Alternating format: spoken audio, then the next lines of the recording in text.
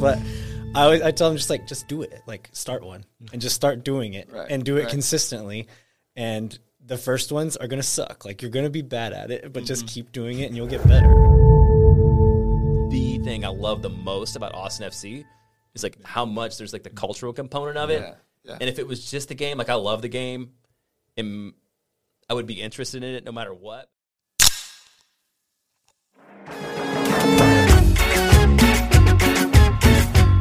Esto es Otra Por Favor. This is One More, please.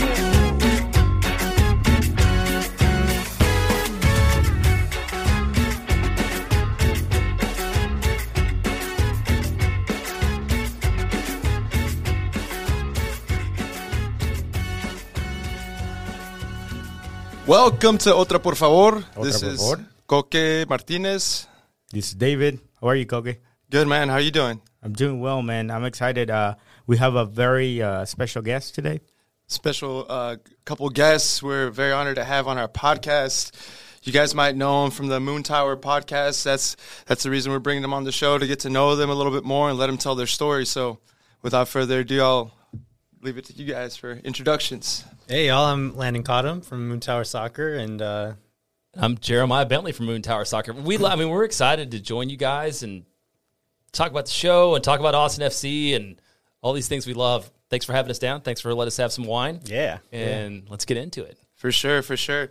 Like I said, we were talking earlier, the way that Moon Tower fits into the landscape of podcasts is, every time I listen to the show, I feel like I'm stepping into my favorite class, and we're about to go over some of my favorite topics. So I definitely appreciate what you guys do, but just wanted to start off like a simple question. How you guys doing? How you guys feeling? How's the week going for y'all? pretty good for me, yeah. My wife is starting to travel for work again, so I'm just hanging out at home by myself with the dog pretty much. Nice.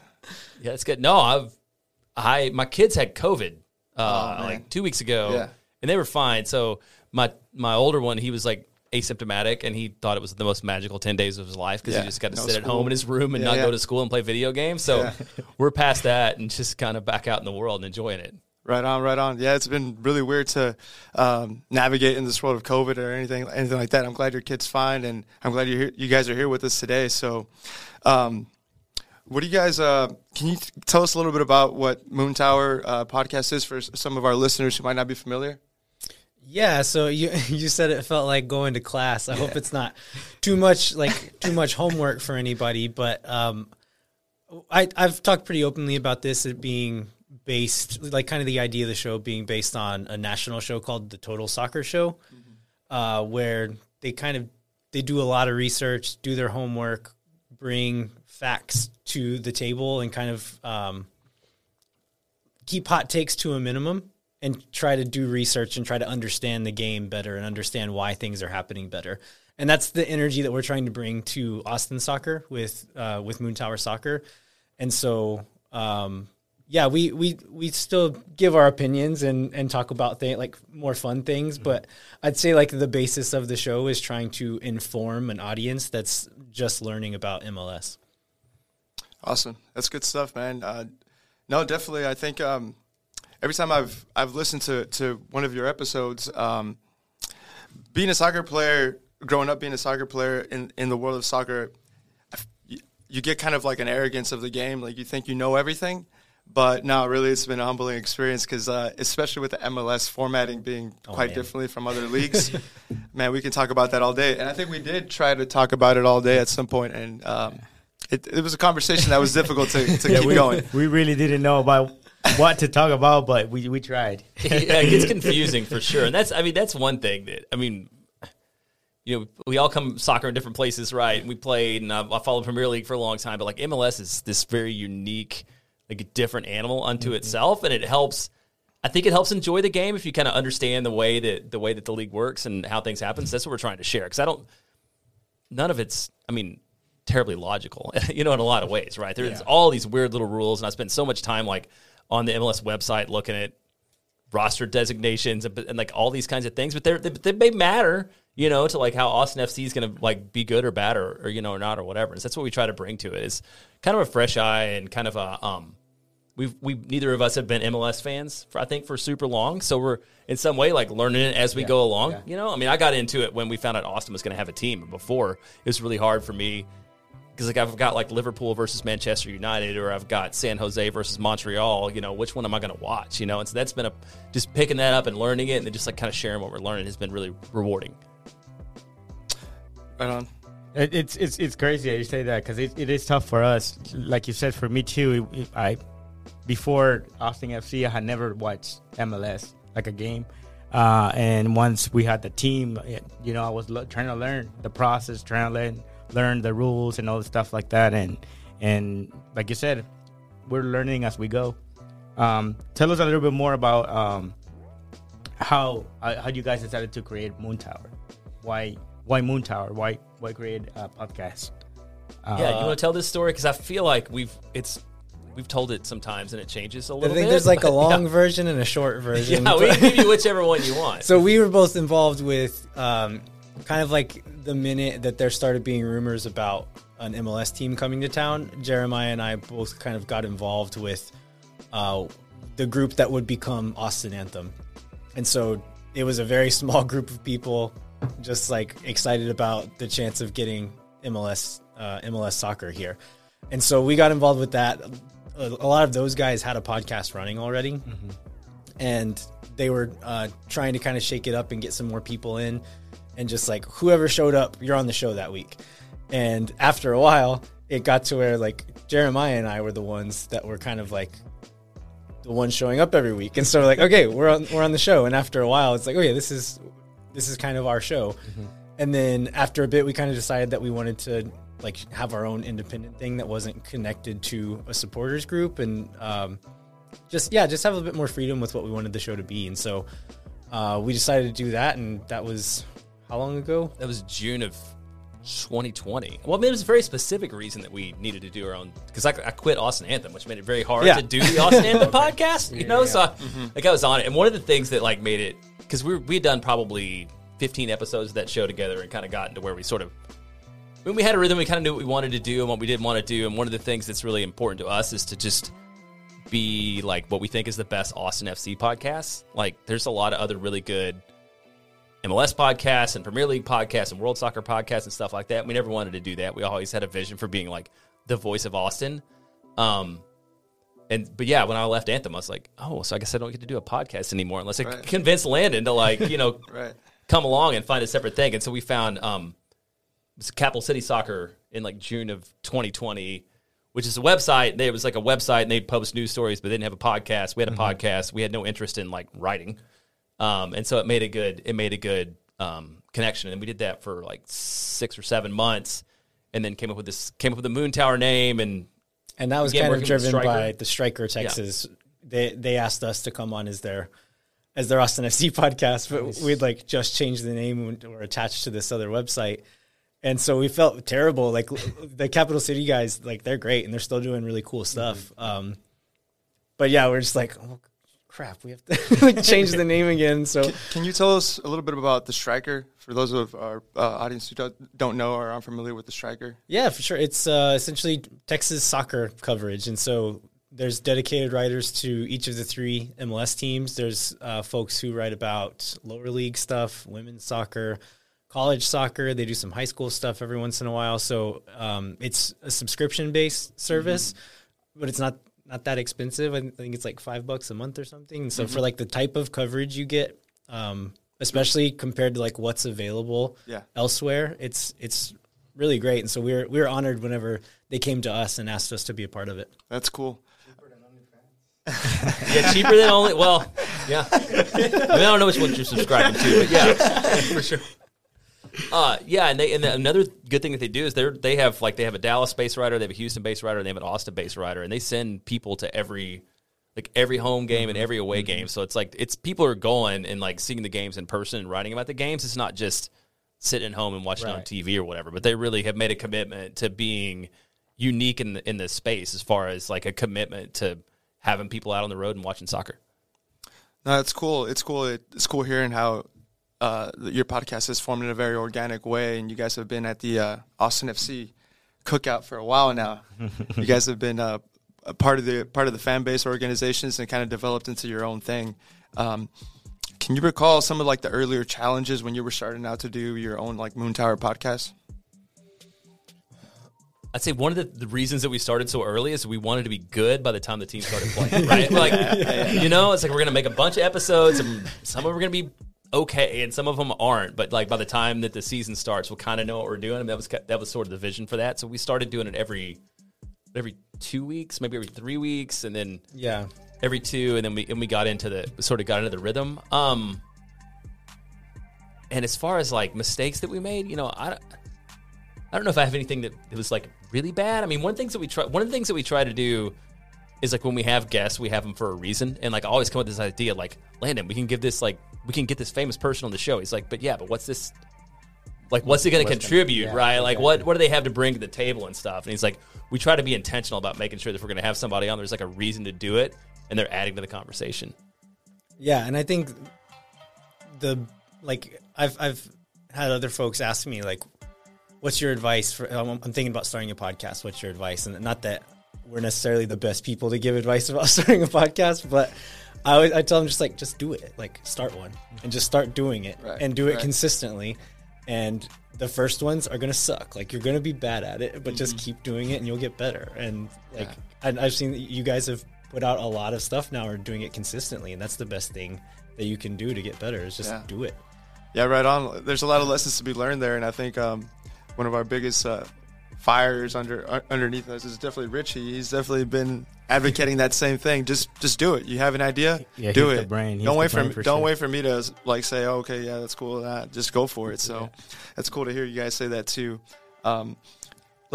If you guys don't mind, let's take a little step back. Can y'all tell us like what brought you out to the game? You know, what experience you have with the game of football, and like what it is that you love about it so much now in the present time. You start that one? Yeah, I'll start that one. So I think like any small child, like I grew up, you know, you play soccer when you're a kid, and then at least in Texas, right, you drift away from it and you play American football, right? I mean, that's what I did. So I played football through high school, and I mean, that's just like a sports guy, right? So you watch World Cup, national team, and things like that. But it was actually when my oldest son was born. Like, babies don't sleep, and so like 6 a.m. when you get up on a weekend, like what's on? Premier League's on, right? You know, and so like I fell in love with Premier League and fell in love with Liverpool from watching that, and really got back into the game after a long time out of it. And it's such a good. I mean, y'all know. I mean, you talked about like growing up and playing. I mean, y'all know this. Like, it's such a good sport. Now, sometimes I'm like, I should have like stuck with it. Like, it never drifted away from it. Yeah. Because it's like, I mean, the flow is great. The community's great. Like, the passion is awesome. I have grown to appreciate the fact that a game starts and ends in 2 hours now. You know, because like you watch a college football game, Longhorn games like 4 or 5 hours. You know, I had the Texas OU game last year. Like, I had to drive to Dallas. And like got stuck, and it's a 4-hour drive, and like the game was going when I left Austin, and the game was still going when I got to Dallas, right? You know, and it's just that's crazy. And there's so much downtime too, right? Because that's like, you know, in the average football there's like 13 minutes of action or something. So I think I've just like grown to appreciate the sport even more now as an adult, and that's what I love about it. Yeah, for me, similar background. Like, we are both from pretty small towns, and I'm from up in the Texas Panhandle, and soccer was not. Even as a kid, like, I couldn't play soccer. There was not an option to play. And so I think the only way I could have is like driving 20 minutes, and I could have played until I was like 10 or something, and then it just would have ended again. But my interest in soccer started because of my interest in traveling. So I was lucky enough to be able to study abroad when I was in college and was in Spain. And so what part? I was in Barcelona. Oh. What better place to be? Yeah. And so I was like, I don't know anything about soccer. I had watched, I think in 2008, I think the Euros were on, and one of my friends was really into it. So we watched the Euros together, and that was like the first soccer I'd ever watched. And then in 2010 is when I got to study abroad. I was like, I don't know anything about this place. I don't know anything about soccer, but it's important to them there. And so I started doing research about FC Barcelona and like getting into that. I was like, oh, apparently the best player in the world plays for them. I should learn about him. I should like just learn about this sport because it's culturally important to these people. Yeah. And that's why I kind of started paying attention. I was like, oh, this is actually very cool. And that team in 2009, 2010, that Barca team was like Beast team. they're good, but like easy to like as well.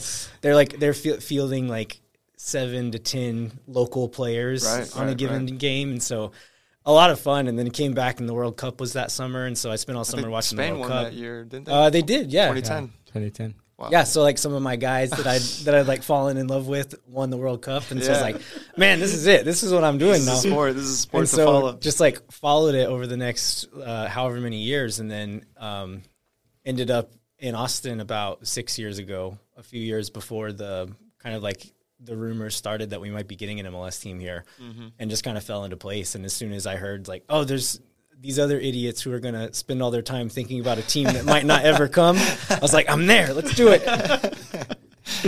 That's good, man. Y'all hit it early, though. That's what's the best about it. No, that's great. And I think for us here at Otra Por Favor, we definitely share that love of the game. It's just pretty wild to me that y'all grew up in places where it was really hard to play because, you know, I'm from Houston, Texas, and it's a kind of a different environment. You know, Texas now is known to be like a hotbed of soccer in particular cities like Dallas, Houston, and now Austin, I guess. And growing up, every park that I went to, there was someone playing, no matter what, in an informal style, and there was like a good structure for like high school club soccer. But I'm glad that you guys are here and we're witnessing something different happening in Austin, soccer city. Yes. Yeah, we hear that. Yeah, I mean, that's the beauty of the game. I mean, it's like, I think basketball is like the American sport that's like the closest to it, right? You know, natively, as far as like you just need a ball and you minimal, just like roll very out and minimal. go on minimal, you know. And I grew up, played football, I played baseball, you know, play all these things that like you have to have a field and equipment and people playing positions and stuff like that, you know. And so I think it's just really appreciate the game because of that. Well, you guys are always welcome to come play with us. I know you're probably super busy, but every Tuesday, Thursday, we play at a little pocket park. Yeah, Bailey Park. Off of 35th in Lamar called Bailey. And, man, it's anyone that shows up can play. There's no question about it. For sure. Well, Landon's picked it back up recently, too. Oh, yeah. Aren't you I playing on a pickup team now? Or no, actually a formal structured soccer? Playing my first like formal like structured league, and I'm a little bit nervous, but I'm excited about it. Oh, man. That's awesome. That's good to hear. That's always a learning process, man, but you'll get there. Tell us about how was it? You said that before we even had a team, right? You were already forming the podcast and trying to talk about soccer and stuff to make it, you know, to make people hear about it, right? How hard was that part, not knowing the players, not knowing what was going to happen, and just starting, you know, out of the blue? It was hard to fill time sometimes, which is like at first we were doing it like once a month, right? And so like the team would put out a press release about like I don't know, low flow toilets and it was like the dumbest stuff. I mean, like, we were early on and just taking all like we would talk about every sponsor and like every, you know, anything that they would put out because we were so starved for content. And the example I use is that this guy, Jordan Inke, who's the VP of Stadium Operations, which is like the guy that oversees like the building itself and like all the building. Like he went to a homeowners association meeting, and like I found the minutes of that homeowners association meeting online. So we spent like 20 minutes talking about like Jordan Inke is talking to like the North Gracie Woods Homeowners Association about like ingress and egress plans and like transit and buses and all that shit that we're really happy to not have to talk about now. But that was the Austin FC news at the time, right? Yeah. And there's like nobody else was covering it, so we're like, we're gonna cover it. That's what there awesome. is. No, that's what I love about you guys. You guys go the extra mile for the information, for the research. And now like we have 2 pages of notes, and we end up covering about half of it in like a weekly hour-long show. And so I think that was the hardest part at first, is just like I thought like, oh, doing a podcast is hard because you have to like talk about all this stuff and try to sound smart. It was like, no, actually, there just wasn't anything to talk about. Well, and that's like back to your question about like having a podcast and having advice. You know, one of the things that we try to do is we try to keep it to an hour 5, an hour 10 or whatever, you know, and there are things that are interesting to us that we leave off, right? Right. We just don't cover it in every week in every show because they're probably not that interesting to some of the audience. So we've learned like what things people connect to and what things matter to people and what things don't, you know. And so if we have a light week, you know, maybe we'll talk about a topic that if we have a really full show, we won't. And it's just knowing sort of like the attention span of your audience and like how much they're willing to give you. Yeah, and also what I appreciate about Moon Tower is when y'all have like, pretty heavy, dense information, but then you balance it out with something as silly as like, all right, what's like the weirdest concession stand food you've had at certain stadiums, or like, what about the color of the jersey? Like, it's coming out this new mint color. Are you for it? Or you're not? I mean, those are typically things I would think I wouldn't care about, but when I'm listening to you guys, I'm like, man, I might care about this. You know what? Maybe I do have an Why opinion. not to buy, right? Maybe ice cream nachos are not the way to go. You know what I'm saying? That's kind of weird, but no, that's cool, guys. So, being that your podcast is very informative, how much time do you guys actually give to the research part of it? It kind of depends on the week, but I would say on average, like a couple hours. Well, like during the seasons, we're watching the game. Yeah. I'm rewatching the game usually. And then if there's other news, like trying to do research on that. If there's a new player, I try to watch film on the new player. So on certain weeks, it's like several hours. And then other weeks, it's a little bit easier and I can knock it out. Like not counting watching the game, I can knock it out in like an hour. But it kind of depends. But it's not ever no time. Yeah, I mean, and part of it's like, I like to think of it as about how much extra time that I spend doing it, because like I'm going to read every article and I'm going to watch every video, whether I'm talking about it on a podcast or not, so absorb it in a way. Yeah, I'm going to absorb. Yeah, I'm going to do it. So like the extra time the extra time I spend every week on a game is like I rewatch the game, because like I'm in 106, which is right next to the supporter section, but it's in the South End, and that's not a really good. Well, I just want to get drunk and like watch soccer and have fun, So it's not like a real tactical. Yeah. Like I can't really describe gameplay and stuff like that from like that initial. Like I need to go back and watch it on TV, and then writing the outline probably takes like an hour a week usually for the show. So like my wife would tell you I live my life, for the podcast, but really I'm living my life for Austin FC and like using the podcast as an excuse, right, to take in all that stuff. And it's like on some weeks it's like really fun and easy and I want to do it, but then like in the middle of the season and we've lost 5 games in a row, there's no news and nothing good has happened. The morale's low. The publications are probably negative. Like, And then like I was talking crap about it too. Yeah, and then how do you find a different way to talk about it, right? You're like, shit, Josh Wolf, like, like we got a bad lineup again, and this guy screwed up, and we can't finish in front of goal. You just like you have to. It's hard to find interesting in different ways. Like, sometimes to cover that news. I really don't want to watch this game again, but I have to. Yeah, it's definitely a labor of love, right? Tell us a little bit about your day jobs. Do y'all have do y'all come from backgrounds that are with communication or research, or what are your day jobs? Is that you kind of come from communications? Yeah. So by day, I run marketing and community affairs for an insurance company. Right. So it's a communications background, and then it works out really well for Austin FC, because like Austin FC there's a ton of community work going on too, and it's one of the things like Landon talked about. Going to Spain and like falling in love with this game, because that was important to the culture, and that's the thing I love the most about Austin FC is like how much there's like the cultural component of it. Yeah. And if it was just the game, like I love the game, and I would be interested in it no matter what. But the fact that it's like a thing that brings the whole city together, and it brings these super talented and creative people that make all these badass videos and tifo and artwork and like all these that I can never imagine to do, because I'm just like an insurance marketing guy, And it's just. That is the part that is the most rewarding and sustaining for me, that I love the most about all of it, is like meeting guys like y'all who are just like doing cool, interesting, creative stuff. So that's kind of where there's the connection, and that's where I spend too much time on Slack. I mean, I have a job that lets me spend time in Los Verdes Slack all day. It's probably the most important thing about my job, I think.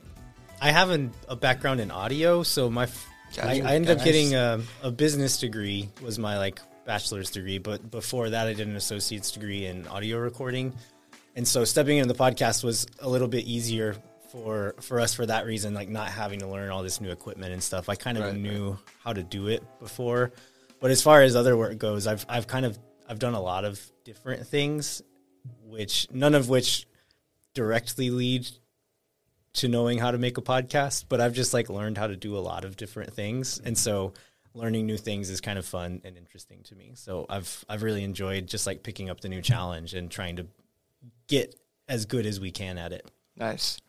cool. And like kind of like Jeremiah was saying, it's really nice to see how everybody with like different skill sets can come together for like the purpose of soccer, of Austin FC, and contribute their own little grain of sand and creating this beautiful thing, like the game day experience and like everything that leads up to that.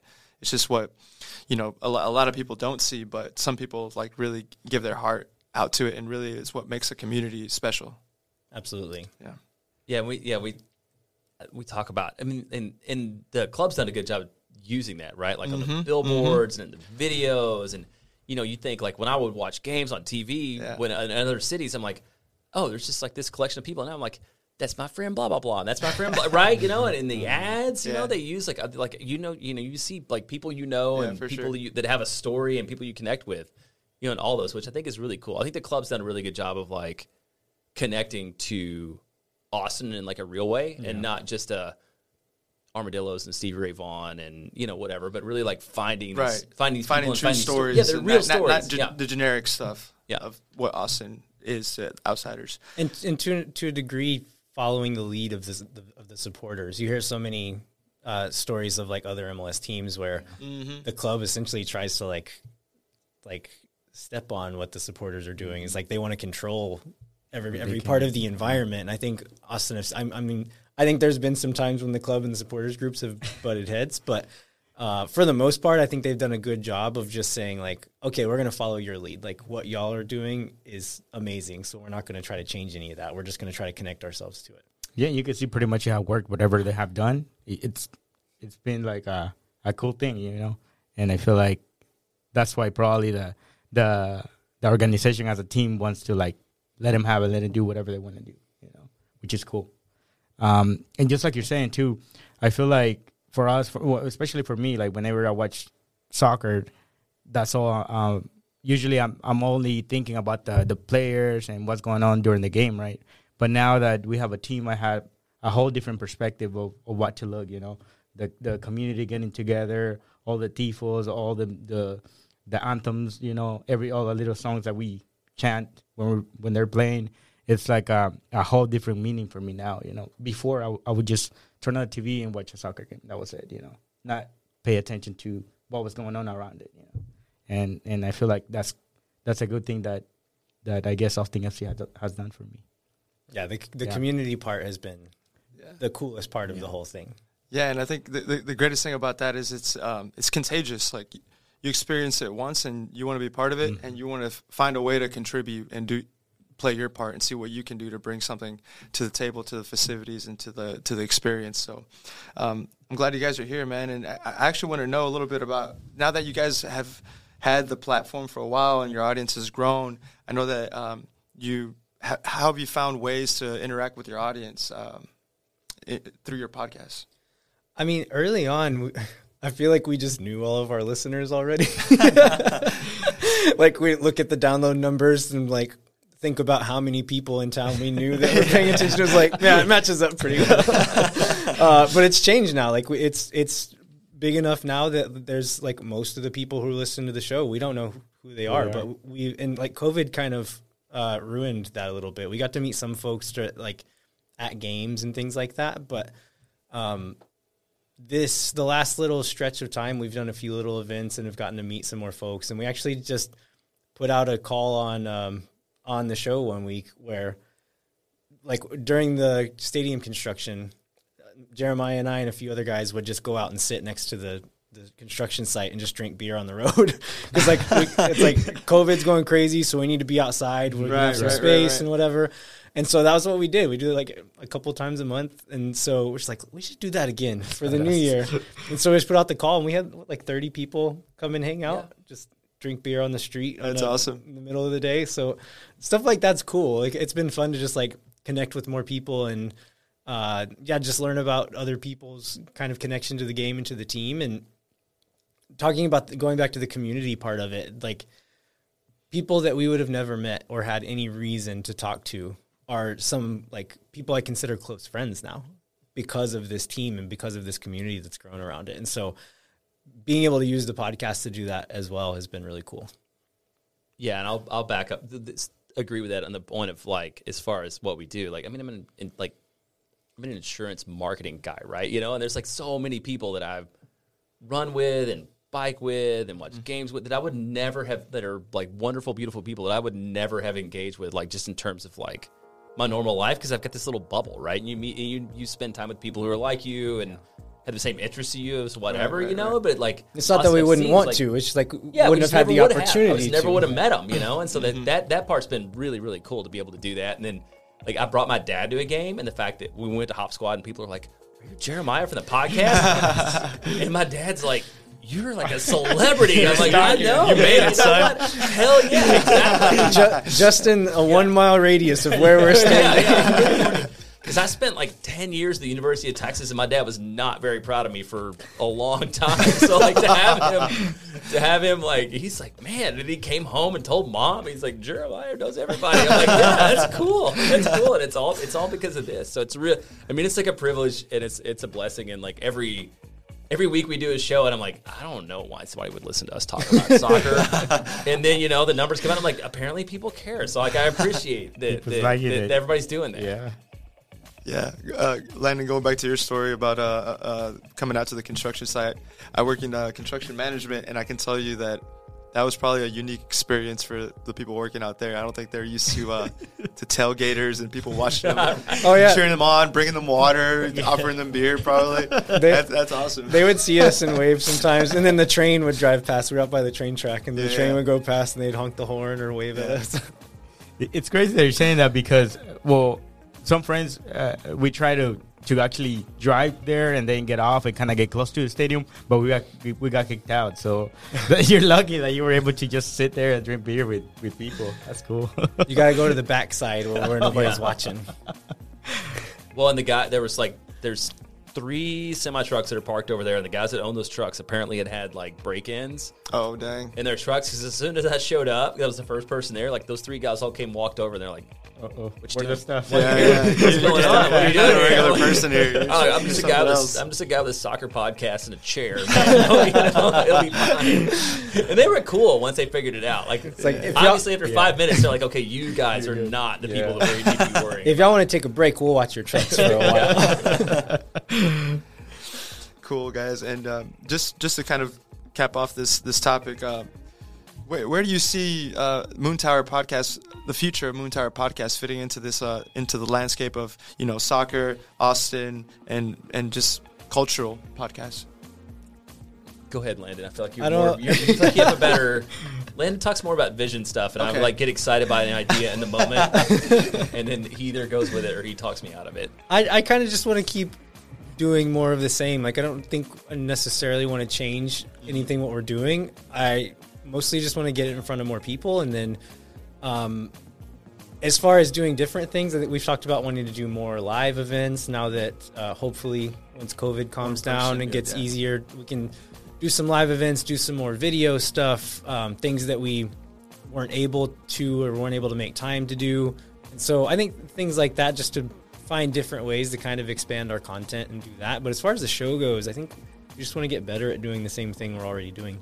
Yeah, I mean, I think we'd like to look at other types of shows, or maybe, you know, in the same, like with the like Total Soccer Show has maybe like 3 or 4 different kinds of things that they talk about, you know, inside of their same feeds. We've done, Landon was on like one episode of Swoon Tower Soccer, which is basically just talking about the boys and how handsome they are. That was pretty funny. That was a funny spin-off. Yeah. So whose idea was that?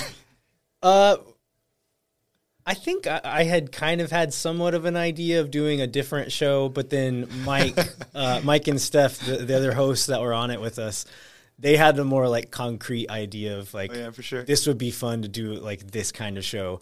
I was like, if y'all want to do it, let's like during the off season, we're like, we can make one episode, and if it sucks and nobody likes it, we'll just never do it again. But we had a lot of fun with it, and I think they had fun, and we got good feedback. I had people who listened to the regular show say like, yeah, I don't like that. It's like, okay, that's fine. It's like, we'll make it separate episodes and you can choose which ones you listen to. And then I had other people who don't like our show, and they were like, yeah, I don't care about the tactics stuff. Like, I don't care. But Swoon Tower, I'm going to listen to that. It's like, all right, cool. We got different audiences. Yeah. So I think we're going to try to do more of that as well. Yeah, it's hard to please everybody, but what you guys are doing is awesome. Yeah. You know, it already sounds super polished, and I'm sure it's only going to get better from here, man. So can you tell everybody, all of our audience, where they can find your podcast? Yeah, so Moon Tower Soccer, pretty much anywhere you can get podcasts. It's all audio. So, and then if you can go to moontowersoccer.com and it has all the links to whatever podcatcher you use. And then on social media, I'm at El Viajero87. Viajero. El Viajero. And then you're at, JBentley_ATX. and then at Moon Tower Soccer on Twitter and Instagram. We're mostly on Twitter, but we do have an Instagram account as well. Nice. Y'all be sure to give them a like and subscribe. This has been awesome, guys. I think we still have a little bit more to talk about, but we're going to be joined by But Richie. Richie. So, good to see you guys again. You guys are actually our first guest of 2022. So What that's an honor. You know, Yeah. Well, I feel like pressure now to No, none of that. what do you feel pressured? No, I mean we gotta live up to being your first guest. I don't know. First Yeah, No, you got to deliver. we gotta deliver. Yeah, we gotta deliver on whatever your expectations are. Man, we got no Probably expectations. lower than they were before. No, I have lower expectations of myself. See, I like to start life with low balling it and then build up instead of like staying high down low. and then Right, I right. can deliver, you know. So I started being like, I don't know it, but then little by little, be like, oh dang, because I've started. Always pleasantly surprised. Yeah, because then there's times that I say like, I know this, and then I get to the place and I'm like, man, I forgot how it goes, and then it makes me like, I thought you knew, so it's like, rather just keep it low and then build from there. But yeah, I mean, like we've said like earlier, Coca and David said, thank you guys for coming. We linked up last year or it was last year, like whenever Javi was interviewing for a work that he's got going on. So it was pretty cool, the fact that like you guys were agreed, like you guys came and agreed, and the timing worked out for us as well. So, and also as one thing I wanted to talk about is just we had an episode a couple of weeks ago where we talked about us not knowing much about like the MLS, and not knowing about like the allocation system, and not knowing about the structure of how things work. And for us is something that, like David said, we only worry about the part of the game itself. We only want to just worry about like who's in the field, who's playing, who's doing well, who's not, and that's it. But it feels like the MLS has so many things behind it to where it kind of benefits some players. But like we've had a player in the past, Mike Chavala, that talked about contract issues. He talked about how they were underpaid back in 2007, 2008, where his contract was, I think, $20,000 as a professional player. And right now, I believe, hopefully I'm right, but the minimum they can pay a player is $80,000, right? I think for certain supplemental players, it can be as low as 60,000. Okay. But I think back in 2007, they were called developmental players. I think it was kind of like practice squad guys. Mm-hmm. They were making like 12,000. Oh my So, gosh. man, that's crazy. 2007. It's not that long ago, right? Yeah, and How are you going to grow a sport paying a guy that much? You know what I Yeah, mean? Like, absolutely. What kind of talent are you going to bring to the league? that's like, man, imagine that over, 52, how many, like $100 a week, 200 a week, maybe, give or take. I mean, you're the accountant, man. You tell me. Like I said earlier, I don't do math. I have a memory of a goldfish. Right now? I can analyze once I have the 4K? spreadsheet and all the formula, but so my wife is very good at like, calculating stuff in her mind, and I'm always like, nah, let me put Excel's it, give me the spreadsheet, and I can give you the best formula for whatever you want, but I need the calculator, because then like I don't want to say the wrong number, but it's so weird how all of those were like budget rules and regulations were implemented to benefit, I would say, the protection of the investors as well, because we come from, like in Mexico, I mean, there's teams that tanked. Veracruz is one of them. The owner was so corrupt. He was using it to actually get votes and funds for him to win an election in that region. And I feel like the MLS, at first I was like, man, why do they gotta have all this stuff? But then it does make sense, because as you do something right, there's also incentives.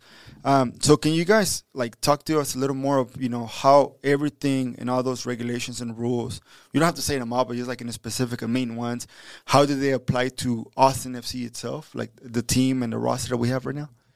Yeah, so like talking about why it's important, one of the reasons why, I mean, the reason they set the league up like that is because leagues before had failed. And so I think the biggest example was the old NASL, which New York Cosmos had Pele. Right.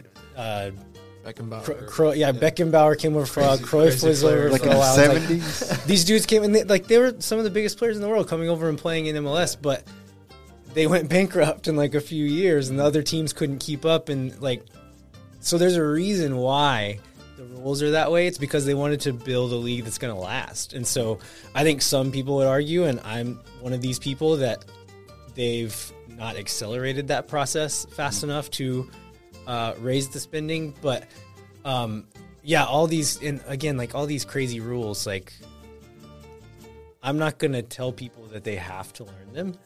If you just want to watch the game, like that's completely valid way to enjoy the game. Watch the game. But I'm just like kind of a nerd about stuff, and I like understanding every little part of how it works. And if you want to get into that kind of stuff, then you kind of need to learn these other things. They're just like, it's like, oh, why don't we get another like really expensive players? Like we're not allowed to. It's like, why not? It's like, it's complicated. I think we had our lesson learned when we talked about like Mexican players. I mean, how much they charge for, you know, for a contract. And then the MLS is kind of like, unless you're Carlos Vela or Chicharito, it's going to be hard for one player to come. Yeah, Mexican players are like overvalued in this market because, I mean, A, there's a lot of good players in Mexico, but B, because of the like Mexican American fan base in a lot of U.S. cities, that marketing reasons, the Mexican club is like, oh, we can tack on an extra $5 million to this transfer fee, and so it usually doesn't make sense to buy a Mexican player. Right. Yeah, I think like that. I was going to say just generally at the highest level on that. As far as the roster goes, like you've got 3 designated players, right? You know, and those are the people you can spend. I think this is how MLS is different than other leagues, right? You can spend whatever you want on those guys, right? Like Toronto's brought in Insigne, and they're paying him. They pay like $15 million in. I mean, it's crazy. Yeah. What you can do, and then you have like your 4 through 7 or 8 guys, or TAM, target allocation money players, you know, and then like after that, you just have a lot of like guys who are just guys who are like, you just roll the ball out, you know, and whatever. And so like MLS teams are really dependent upon the people at the top end of the pay scale succeeding, because because of the way the structure works, you can't just make a mistake and then go out and buy another guy like you can in so many other leagues. So like if Cecilio Dominguez turns out to not be as like worth what you pay for him, then like you don't really have a good out to do. Like you can't just go find a really kick-ass left wing and like replace him. You know, you just have to work. Put Cecilio on the shelf. Like you have to get rid of him or stick with him. Yeah, and so I think that's the thing that makes this league different than other leagues, is like there's just not that much flexibility, and so like you pay for mistakes, especially mistakes at the top end of the roster. Do you guys feel that Austin FC made a mistake in a player this past season? Probably a few. Do you want to name the guy you're asking about? Which guy? Because like which guy were you saying like it could be like a player that didn't work out for us? I mean, Pochettino is the biggest example, right? Yeah. El Poch. Man, that's the one player that I would say the last maybe 5 games that he played, and once he actually accommodated himself with Driussi, it felt like he was actually doing something very good. And I was like, I actually thought Cecilio Dominguez was going to be the one that then he gone, and Pochettino stayed because of, you know, how close Pochettino and Driussi were playing, like pretty much almost in the same side. And when I saw that Pochettino leaving, I was like, yeah, I think it had to be more than just a soccer thing. I think it was just like you were saying in your podcast, it could be a personality thing, you know, that him being away from home, you know, thousands of miles away, it played on him, you know, in a tough way. Yeah, and you have to find somebody that wants him. I mean, that was, you know, he had a place to go too, you know, and that was maybe not necessarily the case, because, just like they had to have a place to be able to offload him and and send him somewhere else. And like hopefully he's super successful and he's like off to a good start. And there's something that Austin saw in him, and clearly a lot of people see in him, where he's gonna be a talented player, but sometimes it doesn't work out. Somebody reminded me, like, Mohamed Salah was not very good at Chelsea, and he's the best player in the world, right? Over the last couple of years. So sometimes it's just like, this weird combination of factors that lead to somebody to not succeed, or maybe they will succeed in the future. Yeah, there's a lot of things that go into it: time, place, whether you fit into the system, whether the coach likes you, whether you can get along with your teammates. It's so many factors that all you can do is look at Pochettino and kind of wish him the best. Hopefully he does well in River so that it helps out Austin FC in the long run, right? And the thing is, like, he's going to River. That's a very good club. I mean, to go to. Yeah, it's not a small club. It's huge. Yeah, we talked about on the show one week that it's interesting that he had a bad season in MLS, and then his reward for this terrible season was like going to River Plate. Okay, who is this man's agent? He needs to be my agent. I mean, they probably, the thing is, like, they probably know who he is and what he can do. That's what it was. Yeah, and they're just like, you know what, we're just gonna, bring him in and give him a little love, and he'll be all right. His stock was still high in Argentina because he was still a young guy, like 25, his last season in Argentina, and like that was kind of his breakout year. And so people there are like, oh, this kid's going to be something. And I think because they saw that, they didn't let that bad season scare them off. It's like, okay, we can hopefully put him into a system that fits him a little bit better and turn him into a real player. And from preseason so far, it looks like maybe it's going to work. It's going to work.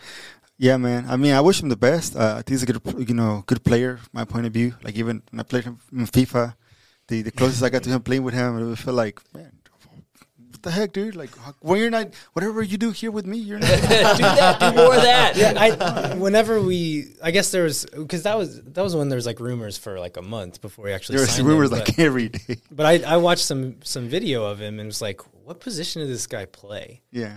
And it's like, he's not a 6. He's not really like a box-to-box 8. Right. He's not a 10. And so I think that's why it didn't work at Austin, because the positional play system that Josh Wolf uses, it's like you need to fit this mold, and you need to be able to do it the way that I'm telling you to do it, or it's going to mess up the guy next to you and the guy next to him. And he like either wasn't able to or unwilling to, and vice versa. Josh Wolf wasn't going to say like, okay, you just do whatever you want. It's like, no. Josh Wolf is about the system.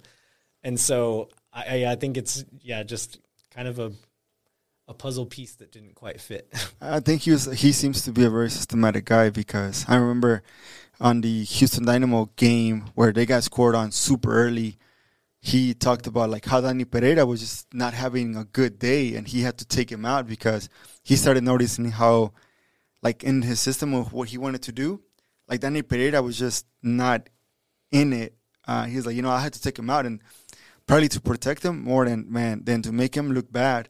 So it was an early substitution, and because of an early goal. But like you said, man, Josh Wolf is a very systematic guy, and I think for the players that he now got, he had some input on who came in, because you guys were talking about Ethan Finley coming in, and he's the typical MLS player. But I mean, sometimes you need that typical MLS player to come in the system that you have, because maybe this is what Josh Wolf has, is MLS type of the game that for us is something different, because we're a little more of a technical, y pásala, y tócala, y aguanta, and Josh Wolf has a mix of that plus a mix of physicality. So yeah, my hope for Ethan Finley is that he can bring just like a different flavor that we didn't have on the team. Mm-hmm. And today the preseason friendly against Toronto, Chris Bills was reporting from it, and he said that's what Finley looked like. He was like something just like a release valve, like that transition release valve. We didn't have guys who did that kind of thing. And so I hope you're right. I hope the tools that Wolf has this season give him a little bit more to work with and some flexibility to change certain things with personnel without having to like leave the system that he's trying to do as well. Can you guys help us recall the players that came in that we now have signed and we can count on for sure in the roster?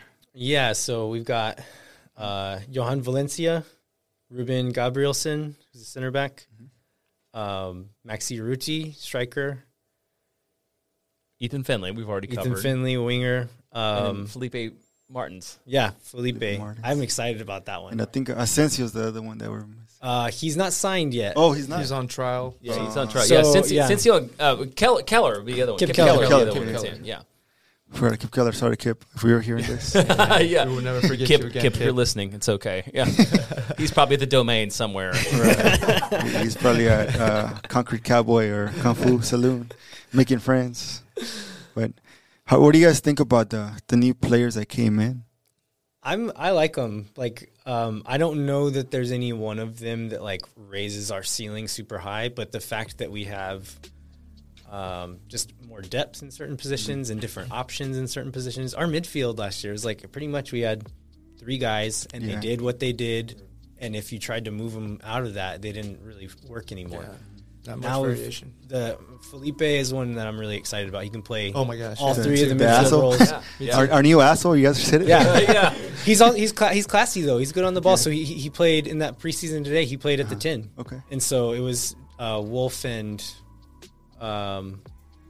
Valencia behind him in like a 4-2-3-1, and he was playing the 10. And so he can do that. He can play the 6. He's like defensively strong enough to play the 6. And so just having a guy like that at your disposal to like so many games last year, Wolf would need to make a substitution, and you look at the bench and you're like, I don't trust any of these guys. So you're saying It's you not didn't going to be trust the Brett case this Halter? year. Yeah. I mean, that was a position I was thinking about, right? It's like if at a 6, if Alex Ring needed a break or needed to move forward, your options were either you play Danny Pereira out of position, because I don't think anybody thinks he's like a great defensive. Like, he's got a lot of skills, being like a destroying defensive midfielder is not that. Or you bring in like Sebastian Berhalter. Now you've got Martin. If Valencia goes out, you got Martins. You can move Ring back. There's so many other things you can do. So we definitely have the depth that will hopefully hold up over the 34-game slog that is like playing in MLS. Plus the Open Cup as well. That's another one that when you're playing 2 tournaments, you got to have depth. What do you think? Okay.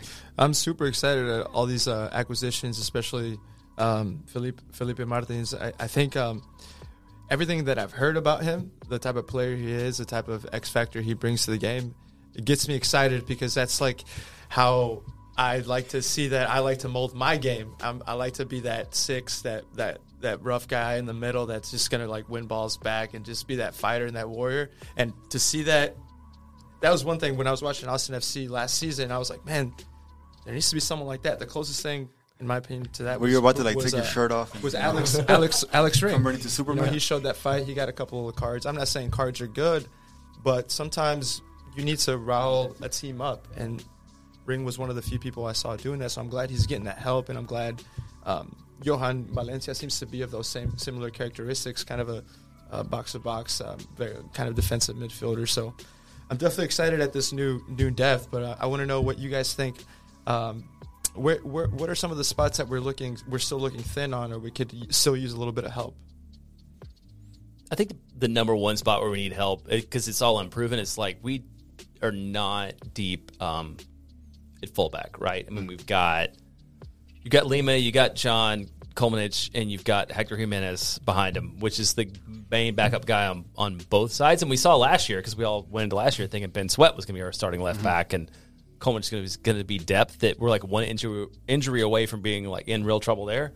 You know, I mean, Kolmanich, he's still a young guy, right? Too, you know, I mean, he's young. He's had 1 year in the league, and he was thrust into something that I don't think that he probably expected to do, you know, and he had some limitations in his game. And so I feel like that's the spot where we're probably need the most help. I don't know where it's going to come from, and I don't think we're going to sign anybody between now and when the season starts. Maybe in the summer we will. You mentioned Asensio. I mean, he's in camp and plays left back, so I think he's the obvious one. But if he doesn't show up in camp, it doesn't look good in camp, then maybe he's not the option. Yeah, that's the one thing is, if you have one left, like say if you're like right now, you got to have at least 2. One for each side, 2 for each side. And luckily we have Jimenez that can do both. Lima can play both as well. Can play both as well. It's not ideal, but they can do it. Right. But if you have an injury like what happened with Ben Sweat, then we're going to be in the same situation. Yeah. And I mean, like you guys were talking about Gallagher is, you know, him dropping back would not be a good idea. It would be, I mean, I think like the wingers, they have a little more of an easier like transition, stepping back a little bit. but not too much, because then they'll get lost in the coverage part. You know, they can hold the ball, they can, you know, stay open, they can do the overlaps, which, you know, Gallagher can do, but it's just the marking part. When you're a left back, that's your goal at the end of the day. Like, you have to be that defensive part, this defensive spot, like, or, you know, player on each side, you know, whether left or right. And if you don't have that, you know, experience, like you said, it would be probably not as helpful as we think it would be, unless Gallagher has something on his sleeve that we don't know about him being defensively. Yeah, I think he lacks a little bit of physicality as well. That game he played right back at the end of the season last year, marking was pretty good. Like, he did a good job, but it was Johnny Russell and Kyrie Shelton who were like big dudes, and they're just throwing him around. And so he would jump up and challenge for a header and win one sometimes, but those guys were just tossing him. And so that's the thing. Like, as a winger, you work back and you mark guys, and it's usually against like a winger. But sometimes as a fullback, you float inside and you're going up against those strikers sometimes, right. And you have to be able to hold your own. And that's what would worry me about having both Jimenez and Gallagher as like the option starting like a lot of games. Right, yeah, and I don't know, like, it's one of those things that I still think, like, man, if there's a weak spot that we have, not because of the players, but because of, you know, the thinness, it's just that unless Asensio shows up and really delivers in the camp, then we're in a good place.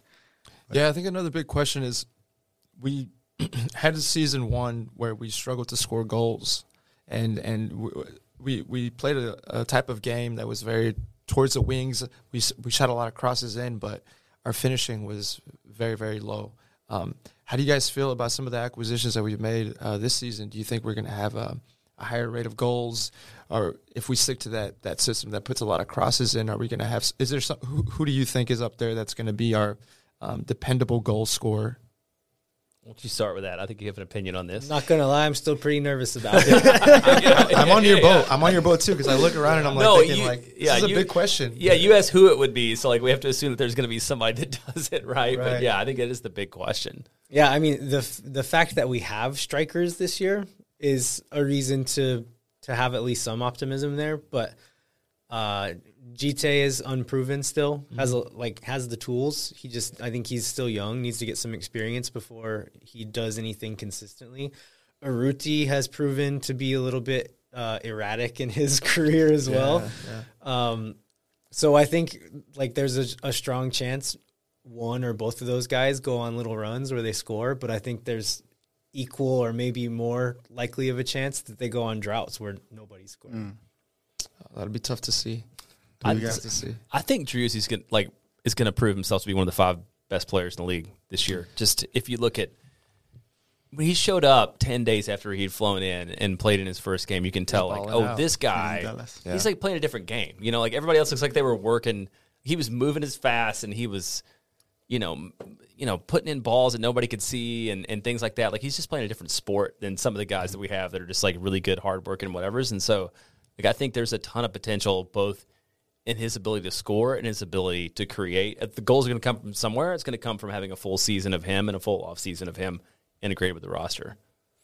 Yeah, he's the type of player that he's good. He always, when you're that good of a player, you help your teammates get to that level by just showing up with them. I rarely saw him. You know, there's players that are good, and unless you really can play like how they want you to play, then it just doesn't work out. And he has a thing where he's very, like I'm with you. Like, and the reason why I'm saying that is because the first game they were gonna start, I saw him talking to Cecilio Dominguez right before like they were gonna kick off, and he was telling them like, and calmado, like, you know, come down and talk. And that right there, that was Cecilio, like completely different player when Driussi came in. And like you said, like he has a potential to be the top 5. You know, luckily he stays healthy and doesn't get an injury, because he gets an injury. I did feel whenever he would come off a substitute in the previous season, we would be a bit alarmed because there was no one to just keep the team calm. Because Ring can only do so much as a captain, you know, bringing the ball from the defense to the midfield and then from the midfield forward. And like, say if we have a player like Drusy and a player like Rink out, and who's gonna step up and be the leader to calm the team down, especially whenever we're winning by 2-1, and we need someone to keep it calm and hey, let's just pass the ball around and keep the ball in our side. I do think we have more of those guys Yeah. this year, though, like that can step up and be leaders. Gabrielson was a captain at both of his past 2 clubs. Finley is one of those guys that just, like around the locker rooms that he's played in, he's just one of those solid dudes. I think him and like Matt Beasler are probably similar characters. Felipe seems like a dude that like teammates love. Like they love that guy. And so I think there's more of those guys on the team that can be those leaders. And Jeremiah talks about like if you're looking at like a ranking of who our guys are, like before, like on the wing depth chart, for example, you had Kukutamane. Now in that Kukutamane spot is Jared Stroud, who was a starter for a lot of the season last year. Right. And so like just we're better further down the roster, both talent-wise and I think experience and leadership-wise as well. And one thing, like, I'm glad we kept Stroud because the 2-3 games that he actually did good, I'm like, man, if you have Stroud like that every time he comes in, that's another addition that you wouldn't have to worry about, like, man, is he going to show up or not? Yeah, and that's one where, like, if you could just rely on Jared Stroud to come in for, like, some amount of time and do Jared Stroud things, he's going to be really good at that. If you're relying on him to start 24 games, and play a bunch of minutes, like, that is not his thing. Mm-hmm. If you need a guy to, like, run real fast and throw in crosses for 25 minutes, like, he's your guy. Yeah, there's late in the season last year, there's a couple of games where I think we were up and they put on Stroud and Gaines, like at the striker and at the right wing. And it was like, just like quick chase cars, just like, it was like an immediate make injection of them oxygen tired. to It's the like, team. I don't care if you even touch the ball, just like chase guys. Yeah, and I think that's good because I did appreciate that from McKinsey Games, wherever you're at. Luckily, you're not here. He's gone to the CLT. And unluckily, you're not here. It's sad, but man, that's the one like sign that I was like, man, we should have kept. But you guys were saying that, it was like, if he's gone, it's fine. Now I feel confident, like, because at first it's like, man, okay, he's gonna leave. Now who we're gonna bring? But now that we got some good players in, I was just like, all right, I'm calm. Yeah, I think we're stronger now. In those spots, like the spots that Gaines and Manny Perez and Kukutamane were filling, we've got better guys there now. So Manny feel good about Perez, it. another guy that that he was young too. I mean, he was part of. He came as a loan from Seattle Sounders or from Portland, right? Manny Perez, Right. Yeah. I mean, like we saw enough of him that like I didn't think he was ever gonna turn into anything big. And I know like a lot of folks get mad at me for saying this, but Mackenzie Gaines is not going to be a top level MLS player. Well, He's not gonna. Yeah, I thought he was. You got to keep it real, man. Yeah, You got to keep it real. I thought he was younger, but he was already 24. He's like 24. Right. That's not that young. Right. I mean, like Yeah, I mean, it's young in the real world, by the way. the but same yeah. the same people saying that Rodney Redders is trash. We got to get rid of him. We're like, we got to keep Gaines. He's young and promising. It's like, come on, man. You're like, be real. Like, it's not the same thing. Rodney Redders is 22. And so he wasn't good. You're right. He wasn't good. But if you're ready to throw him in the trash and give Gaines a pass just because he's from Austin, like you're not looking at it realistically. That's that I would say like someone said like a typical Austin FC fan. And now we get that that some people get that like I heard even whenever they were talking about Pochettino he's going to a much lower level league than the MLS, and I'm like, dude, what the hell are you talking about?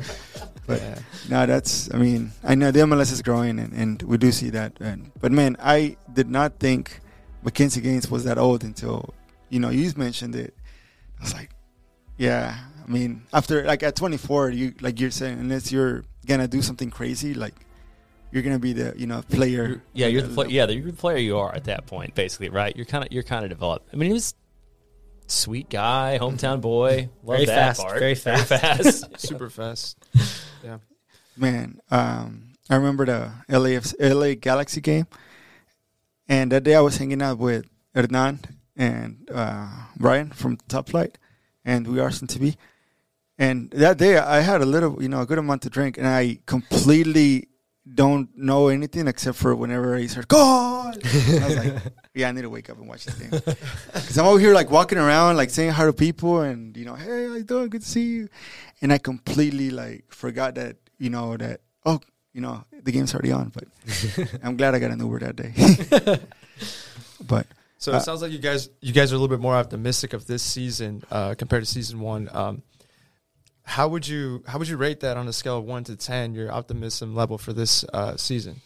It might be more reasonable to rate it on a scale of 1 to 13, huh? Like playoff spots. 14, right? Was it 14 this Yeah, year? we got Nashville. I mean, this came up. Somebody asked us this last week. I mean, the hard part is like the Western Conference is pretty strong and added Nashville to it, you know, so we could be better and move up like 2 spots, which nobody would be happy with. But I mean, it's going to be, there's probably 4 teams that are separating themselves, and it's going to be like a slog, you know, from there on down. It's going to come down to who stays healthy and whose coach makes good choices, you know, and stuff like that. So we're definitely better, but I don't know, like, relative to everybody else, like how much we've improved. Yeah. Yeah, I would still say like getting a playoff spot would make me happy this year. And That's how you would define a successful season. I think that makes it that's what success would be. And I think some Austin fans may think that's shooting too low, but like Jeremiah said, it's going to be tough. No, yeah. I think the playoffs would be an excellent success for season 2. You know, it's still pretty young. It's still a young franchise. We've made a lot of moves, but like you guys said, there's a lot of things that are unknown with how the season's going to play out. And it's a long season, a lot of games, and a lot of new players that we're wanting to just make automatically work. But we all know that teams don't work that way. Sometimes it's a long haul to try to get that team chemistry going. I would say playoffs season 2 is good with every single regulation that it's put in place to build a roster. Because you, at the end of the day, like say Austin FC didn't have a good season, but with limitations of what they can do, I mean, that just getting the playoffs with what, you know, they're building, that we know that would be a good thing. Like you guys said, I mean, it's a very, very, you know, MLS is a lot more complicated, you know. Now, for me, it's like the MLS and La Liga MX, they're so complicated because of their own ways of being and existing. It makes it harder or easier for some, you know, some teams and to make it. I think like LAFC in Atlanta gave people kind of a false sense of like how hard it is to start a team from scratch. More often than not, those teams have been bad, but people remember, oh, Atlanta was good immediately. LA was good immediately. It was like, well, the fan base was good. Like they got Carlos Vela and they got Joseph Martinez and Miguel Almiron at the same time, which like any MLS team would kill for either of those guys at any point in their existence. And they had both of them at the same time. And so, like they either did well or got lucky, probably a combination of both of those things.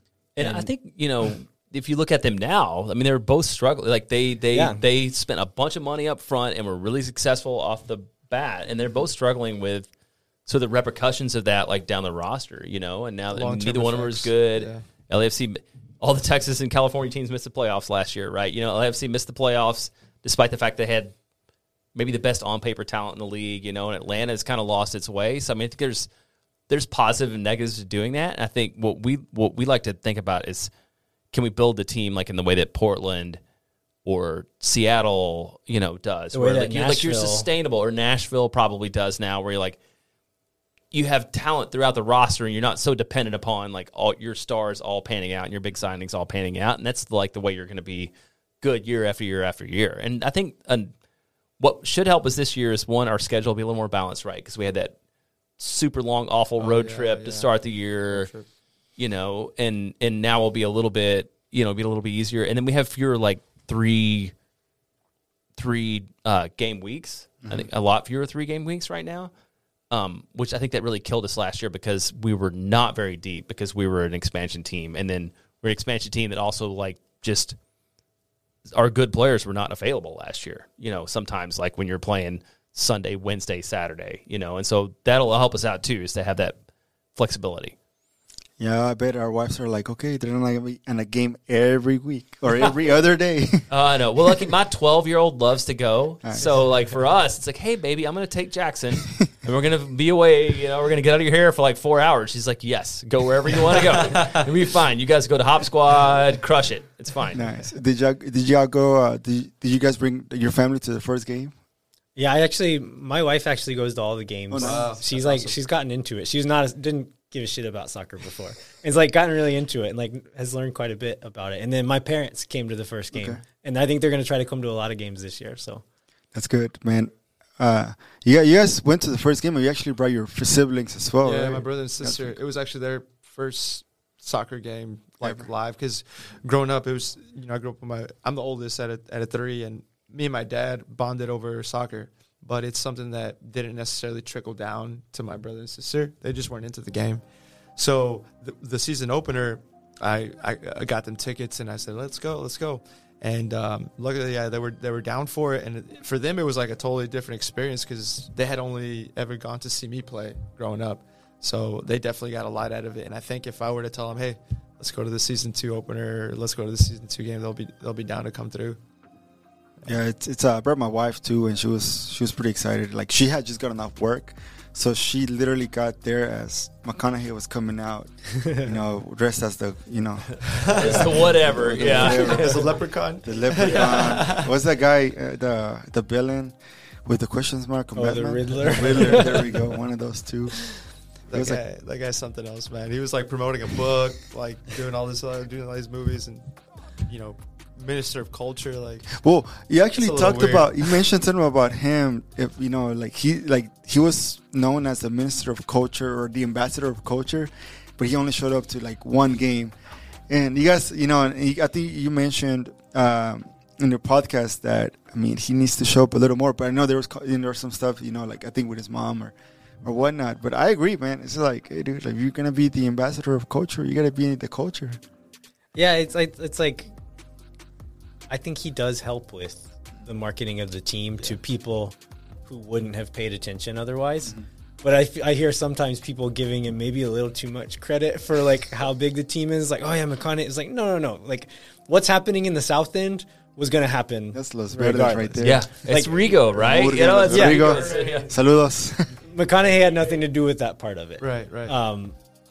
And so I take umbrage whenever people are saying like, "Oh yeah, McConaughey's done something." It's like, Nah, dude. he probably because he'll wear Austin FC shirt on the Tonight Show or whatever. Like he'll be doing an interview about a movie. He's like, also I have this soccer team now. Like that stuff matters. Like Right. it makes a dent and like Definitely that national exposure Yeah. to people that aren't familiar with the game or Austin FC as a club. I recently saw him on the Men in Blazers show, and I was skeptical, like, all right, what is this guy going to say, blah, blah, blah. But he gave a solid interview, and he really put Austin on the map for that show, like, to a broader audience. And I think that's what we get from having him as a minister of culture. But culture as we know it is different. It's more like on the ground, boots on the ground. So I kind of have mixed feelings about it as well. Even though I'm like a fan of some of his stuff, it's just kind of weird. Because I went to UT. I went to UT as well, and he does a lot for the Longhorn Association and the football team, and it's just kind of weird seeing him step into so many roles in Austin and Texas, and you're like, all right, what is your motives? Like, what are you trying to do, really? I think he cares about it though, which I think is good. He's not doing it for attention or whatever. I think he cares about it. I think sometimes he's like a Hollywood star and like people don't tell him no. And so Right. Yeah. it's like it's just like we're gonna do this, we're gonna do this. It's like they actually have their own thing going on, Matthew. Like Yeah, and were you guys on that? Where he did that one Zoom call with him when he was like in a beanie and no shirt? Were you all on No, that, or- I Yeah. did see screenshots, and I think Okay. because Roma posted something He's about not a it. fan of clothes. I know that. Yeah, he's not, and so, but there was a lot of, he's like, blah, blah, blah, Hollywood guy. And James Ruth, who works for the team, would be like, I think what Matthew's trying to say is, and he like converted to English. But, and that was like, I don't know about this guy, but at the same time, my wife, who doesn't care about any of this, she's like, oh, shirtless McConaughey on the Zoom. Like, suddenly she was paying attention. Oh, there's a Zoom call. I want to be part of it. You're like over here, working, and she's like, "Where you at?" I'm in a meeting, okay? Yeah, I'm very busy. McConaughey's talking about the culture. Yeah. Man, but I do hope he comes out a little more, you know, and anything on his side, it also works out for him to come. I think it'll be good for him to get to experience more of something that was consistent, not just on game one, but actually through the whole season. And at the end of the day, like I would say, like we've said it in the past, you know, the supporters are the ones that, you know, build the culture. Like earlier you were saying, I do wish the team would be a little more laid back and a little more flexible on not having too much control and let the supporters do their thing. Because if that relationship ever breaks, you know, between the supporters and Austin FC, then we're just going to be another team that has fans, you know, but it's not going to be as deep as it is right now. Because there's a lot going on. Like, I went to the La Murga's practice yesterday, and just seeing all the amount of people that were practicing. So many people out there. I saw videos videos like 100 of it. people, and I was like, dang. I was in the Murga like in the early days, and there would be like 5 of us out there. And so I've stepped back since then, and what those guys have done since then is amazing to me. Like they had like 15 people out there learning to play snare and repique, and then like 12 bombos or whatever it is. And it's crazy. It's really impressive. And it's like say for example with La Murga and Los Verdes, a lot of the times is what you do within is always gonna pay out when you expose it. You know, when you prepare yourself, it's always going to show. And in the practice there, I would say even a lot more hyped up than the actual game, because they were doing the, you know, pretty much the whole song, like the set of all the songs at the end, you know, everyone together. And Los Capos were the first one. They were just like going at it, and I saw Quesadilla take his shirt off. And, Of course. yeah, and I was like, That's all he does. yeah, I was like, dang. Like, I mean, it's the first time I've gone. Like, I've been wanting to go for a while, but I needed to, you know, to work out some timings. But it was pretty cool because, I mean, people that really care about it. Like, I thought, like at first I was like, man, like these people care about it a lot more than we think of, you know, and a lot of the credit is for them, man. And I know, like, you know, they're working on some major projects going on.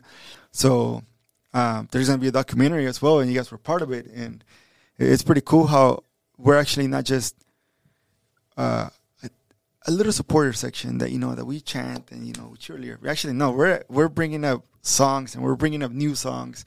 So they're actually starting to do songs that are dedicated to a specific player now. So that's pretty cool. And you know, I think the players are going to appreciate that, and hopefully they stay. But that's pretty cool. It's the thing that I always hoped would happen here is that the creativity. Like I'm not going to be the guy to do that. And so it's like there's a lot of really creative people in Austin, and if we can give those people a stage to do something special, I know they will. And it's happened. Like the folks in charge of running supporters group, running Murga, have made that happen and have given those people that platform. It's been really cool to see. Yeah, that's when I have people that ask me about, like, how do we, you know, game day one had this amazing atmosphere in this first year where it's like so loud and crazy and there's beer showers. Like, these people, it's kind of like the podcast. Like, these people have been working at it for like 2 years, practicing almost every week before we had a team. Like, this didn't just spring out of nowhere. Like, this is a lot of effort and creativity and like deliberate practice and showing up. Like, and all those, you know, all those things that you saw is like, they're into it. And it's super cool that there's this like big group of people that are that committed to it, that they see that it's like a privilege and an opportunity to like show up and work on songs and do band practice and stuff every week. Cause like, that would be a pain in the butt for me. Like, this is not my thing. And thank God we have a lot of people who are like that way. Yeah, ours more like, you know, in the back end and the microphone, but Yeah. I just talk all day long. It's fine. And we kind of got into it a little earlier about that. Like, as long as you have that willingness and intent to contribute in your own way, it's the opportunity is there, and it's great to see how much involvement there is, even in like these preseason stages and prior to the team even kicking off its first ball. You know, that just tells you a lot about the type of people that are joining, becoming part of this the fan clubs and just the fan base, and how kind of low the barrier of entry is. There's like no like gatekeepers that are really saying, "Hey, nah, you can't join or you shouldn't be here." It's very welcoming, and that's one of the biggest differences I see right now with that I've seen with the MLS and with this team in particular. How anybody, no matter how much you know about the sport, is welcome to come and enjoy and in their own way and be a part of it. Yeah. See, we have this thing in Los Verdes, which is not written down anywhere officially, but it's like, if you do the work, you make the rules. You know, right? If you have the passion, like nobody has status. Like if you have the passion and you want to come in and you want to put the time in, and it's the same in La Murga. Like you can drive that. You make it forward. If you have an idea, nobody's gonna sit above you and tell you your idea is a bad idea, right? You have that idea and you drive forward and you make it happen. And sometimes it happens and sometimes it doesn't. But everybody has a fair opportunity to participate in the conversation and make the culture on our own. And that's one of the things I love. There are folks who have been involved for less than a year who running teams of people doing stuff because you're showing up and you're doing the work. That's what we need. So just because I've Jeremiah and I have been around longer, we don't get to tell anybody to do anything because we're doing our podcast. We get to tell each other what to do with the podcast. But with the supporters group, it's I'm just a member. I have no standing or title with the supporters group. And folks showing up and just putting in the time, they're the ones getting to make decisions, which is cool. It's wildly democratic as far as how it's run. And then as far as art and stuff goes, people who have shown up and just is it badass? Is it green? Cool. We're putting it on a t-shirt. And it's all kinds of people have come out of the woodwork and are doing all this cool stuff. And it's been really, really, really fun to watch. Man, it's funny because I've gotten a little more closer with Rigo, and he's a person that when it comes into La Murga and Los Verdes, he's a little more intensive. Man, let's do it. Let's get the paint right. That's Rigo's church, man. Yeah. I know, he is. I mean, we might have excluded Rigo from all these rules because he's got a very specific vision and he's really intense. I mean, I love it and we're all better for it. But he's you need to hold this banner 3 inches up and slightly to the left, or we cannot take a picture. I can tell why Richie and Rigo get along because they're very, very similar like that. If you tie the knot on the banner this way, you won't be able to see it from the front. And Rigo keeps everybody in line, and he knows his shit. He knows what he's doing. Yeah, and you need something like that in a healthy ecosystem of organization. You know what I mean? So that's cool to hear, man. That's cool. I remember I was helping him paint a banner. The only time I showed up paint something, and actually he was like, "Oh, you actually do pretty good painting." Oh, thank you. And then I was talking to my wife on the phone, and I was done, and he's like, "Hey, so you're going to keep painting?" I was like, "Yes, sir." But I mean, he was just joking, but it's just but he's not joking. But he's not joking. But the thing is, he's a very serious dude. But once he talks, it's you cannot get him to shut up. He talks. He talks. We were he's part of the documentary. It was an hour. I just kept going at it. And Javi would have questions, and Rigo would just keep talking. And it was funny because it's this one guy, and he even said man, usually by myself, I'm a very calm guy, as you guys can see, we see first impression. But when it comes up to Los Verdes, La Murga, once I get in that time, in that zone, it's I feel like a different person. Something comes out where I'm very intense about it. And I do see Katie and Derek.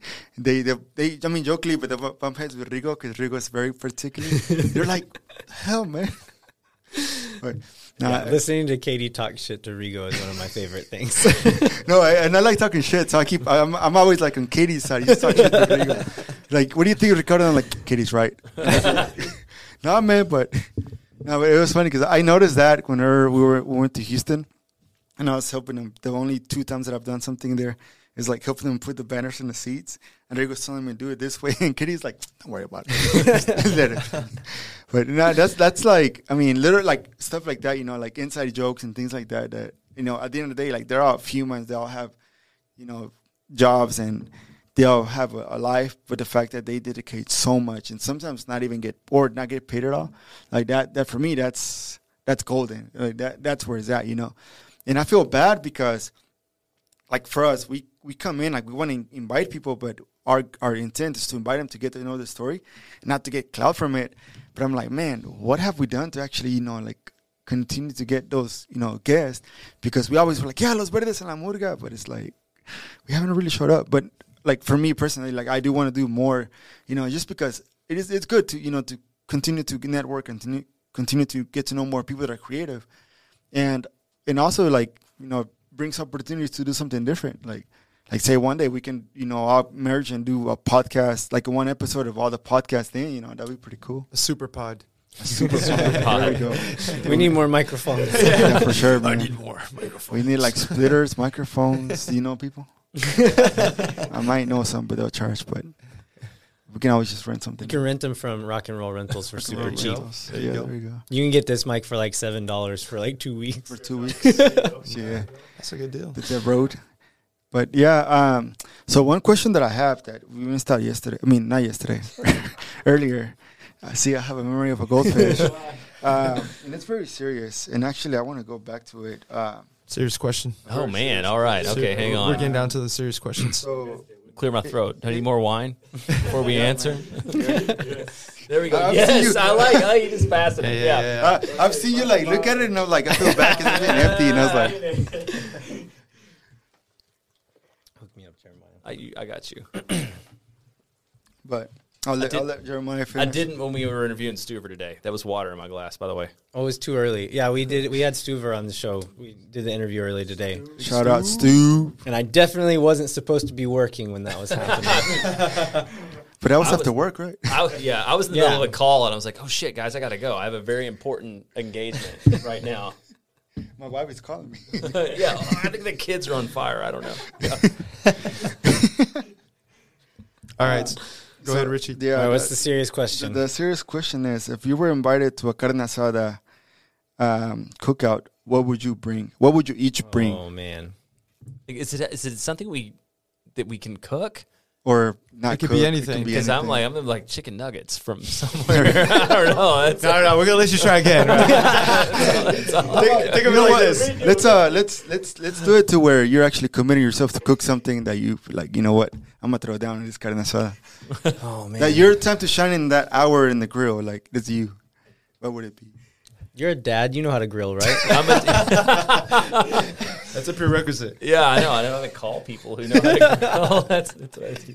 Just bring out your New Balances, your jorts. and, Jeremiah's got Jeremiah's like a Strong with yours, network man. guy. As long as So- you're above the knee, you're I good. got a guy who can He's do just that. friends with all the neighbors, and he goes to their house. Okay, he's a No, you know professional what? sampler. Yeah, okay, there you go. This is what I bring is like I can make a mean Bloody Mary, and you're throwing shit at me. I love that. Sorry, guys.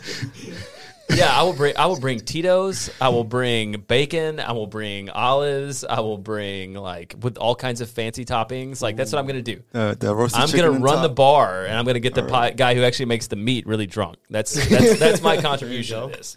I like that. I like that, man. Didn't expect that. I don't really cook that much either. My go-to, I actually do. I like bringing booze to parties just because like everyone's you're gonna be popular, right? Yeah. My like last minute go-to for like not necessarily like a carne asada, but like just like a potluck thing or like people are bringing food. I'll go to like the HEB guacamole. Okay. Oh, nice. It's good. Okay. It's good quality. You just got to make sure it's fresh. You know. Yeah, It hasn't it's like been that sitting same for too day. long. But yeah, I'm not like a grilling guy. Yeah. And honestly, at home, I don't cook that much meat. But I spent time in Argentina and like learned to appreciate like the way they do asada there. It's a big They're like- asada culture. I was like, when I was down there, I was like volunteering on farms. I was like sleeping in a horse barn and like You were these, for real. At it. these cowboys would come out and like, okay, like we just killed this lamb today. Now it's like splayed open and we're going to cook it over an open fire. Oh, yeah. And just like watching those dudes who just like did that. That's like, that was the weekend for them.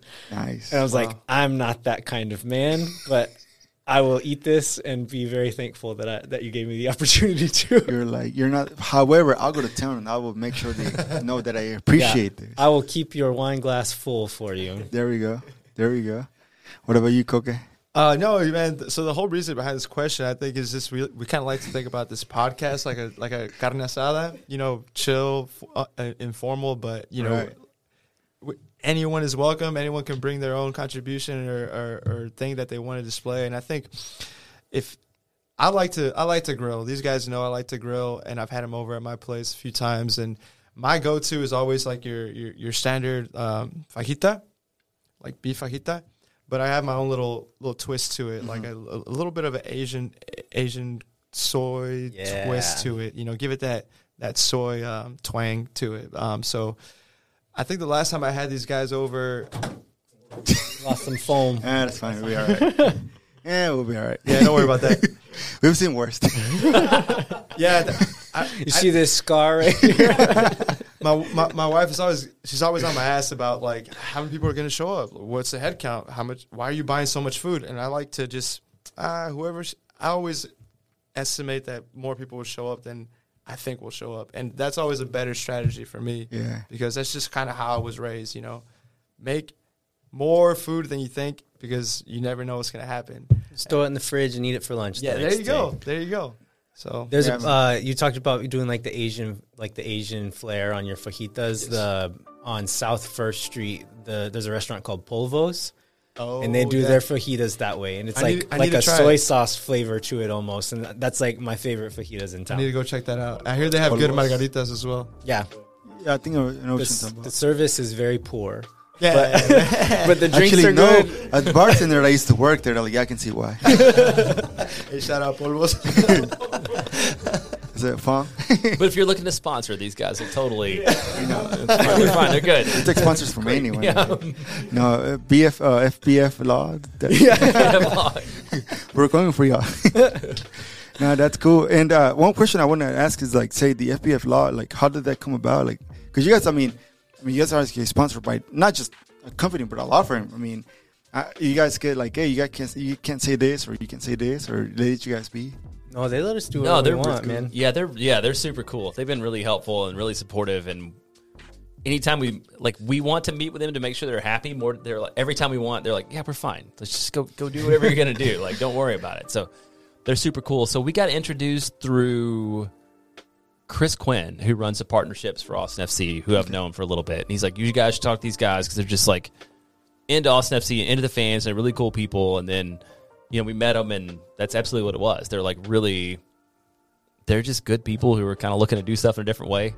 And we heard it was an injury law firm. We were like, if we want to work with people like that, you see like the dudes like I don't want to work somewhere like that. Yeah. or it's like the dudes like the billboards and the TV commercials. Like, I don't want to be associated with that. But then we like looked up their brand online and got to meet with them. We're like, these are good people. Like they're doing it the right way, like the way that They show the check That like, job. yeah, actually they're good people. Yeah. Yeah, I mean, like maybe I keep wanting to name people's names, but other people in that same racket, like maybe could write a big enough check for us to work with them. But like with FVF, like it was, yeah, they're just good folks and they're doing it the way it's supposed to be done. So we didn't mind taking on somebody who's in that business. So it was, yeah, but trust them. That part of it is something we're not very good at. Like, we're not salespeople, and we don't. I don't know. Like, none of us want to make a call and ask people for money. So, like, I don't. Like that sponsorship part of it's like not. We just want to talk about soccer, for every week, and so that whole like the business side of things we're not awesome at, and we probably never will be because it's not really what we care that much about. We have a bank account now. We do have a bank Nice. account, and we're like officially a business. So we're Moon Tower Soccer LLC. Yeah. We're gonna change the name of the show to that. Who's on your books? I know a guy. I don't know. Do you know a guy? I know a guy. I don't think we're gonna make enough to have to pay taxes, Richie. We got 2 sponsors already. They're like 2 of our buddies, but they're like $5 a month. Like, hey, we'll take it, man. Whatever. I told my wife we got sponsors. Like, how many? Like $5 a month. She's like, that's it. I'm like, Oh, you know what? It's a good thing. My wife doesn't listen. She has no idea, and she doesn't need to know. Like, whatever. We may sign some big sponsor someday, and we'll never talk about it. Yeah, she'll never know about it.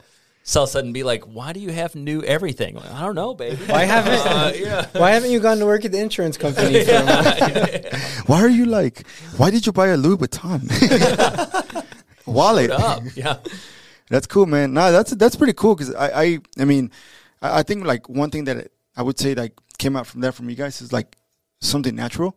and not something that you were looking for, you know, in a specific. But the fact that they're letting you guys be Moon Tower, that's good. And I'm glad you guys are still being, you know, as you guys want to be in a podcast without any limitations of, oh, you can't say this or you can say that.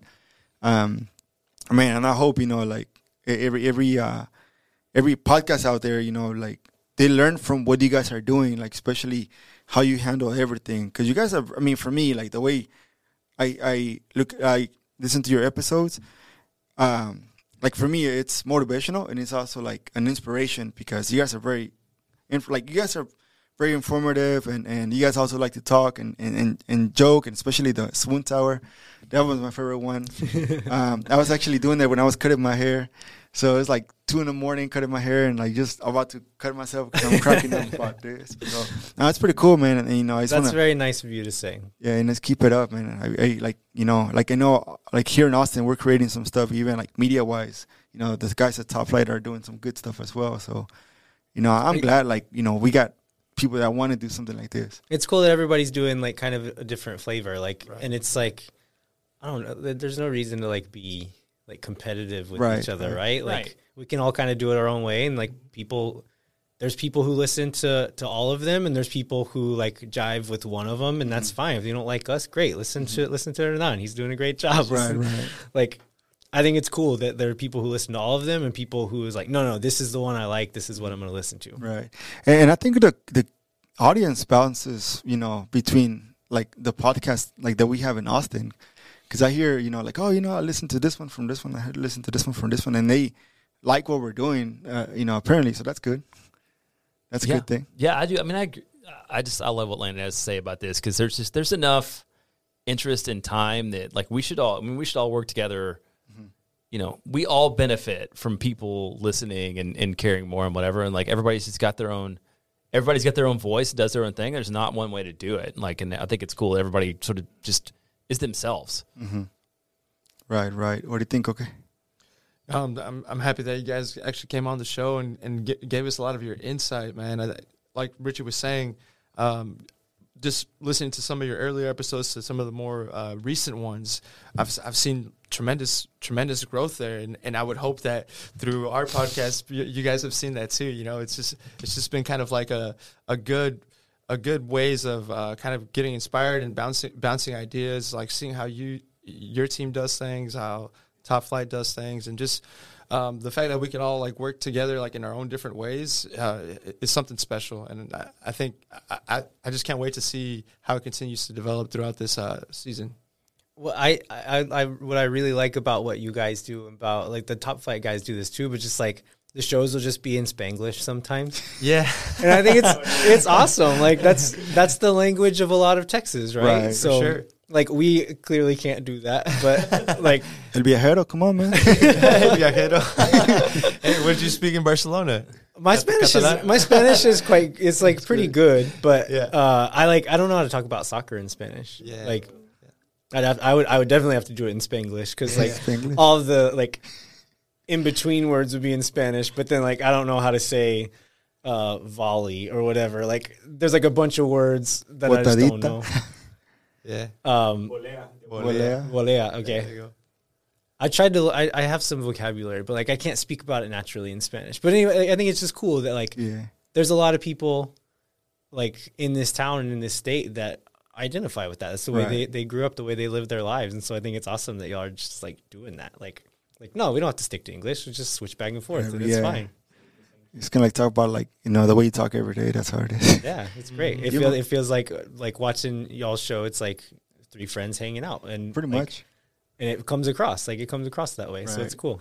Yeah, like we like having an outline, like more as a guidance, but more like, you know what? Sometimes we don't follow the outline. We just talk about like other stuff. That's great. And unless we really like, there's a quiet moment, like, okay, so the outline was but, yeah, man. No, but you know, I appreciate you guys coming and thank you guys for everything, and continue to, you know, to keep going at it. I know there's a lot of cool things going on, you know, in the upcoming season, and yeah, man, that's, you know, like our friends are in Macala, like how they say in that song. So yeah. Coque, ciérranos. Thanks everybody for listening. This has been a great episode of Otra Por Favor, a collaboration here with Moon Tower Podcasts. Please continue to listen to us wherever you get your podcasts. Hit that like button, subscribe.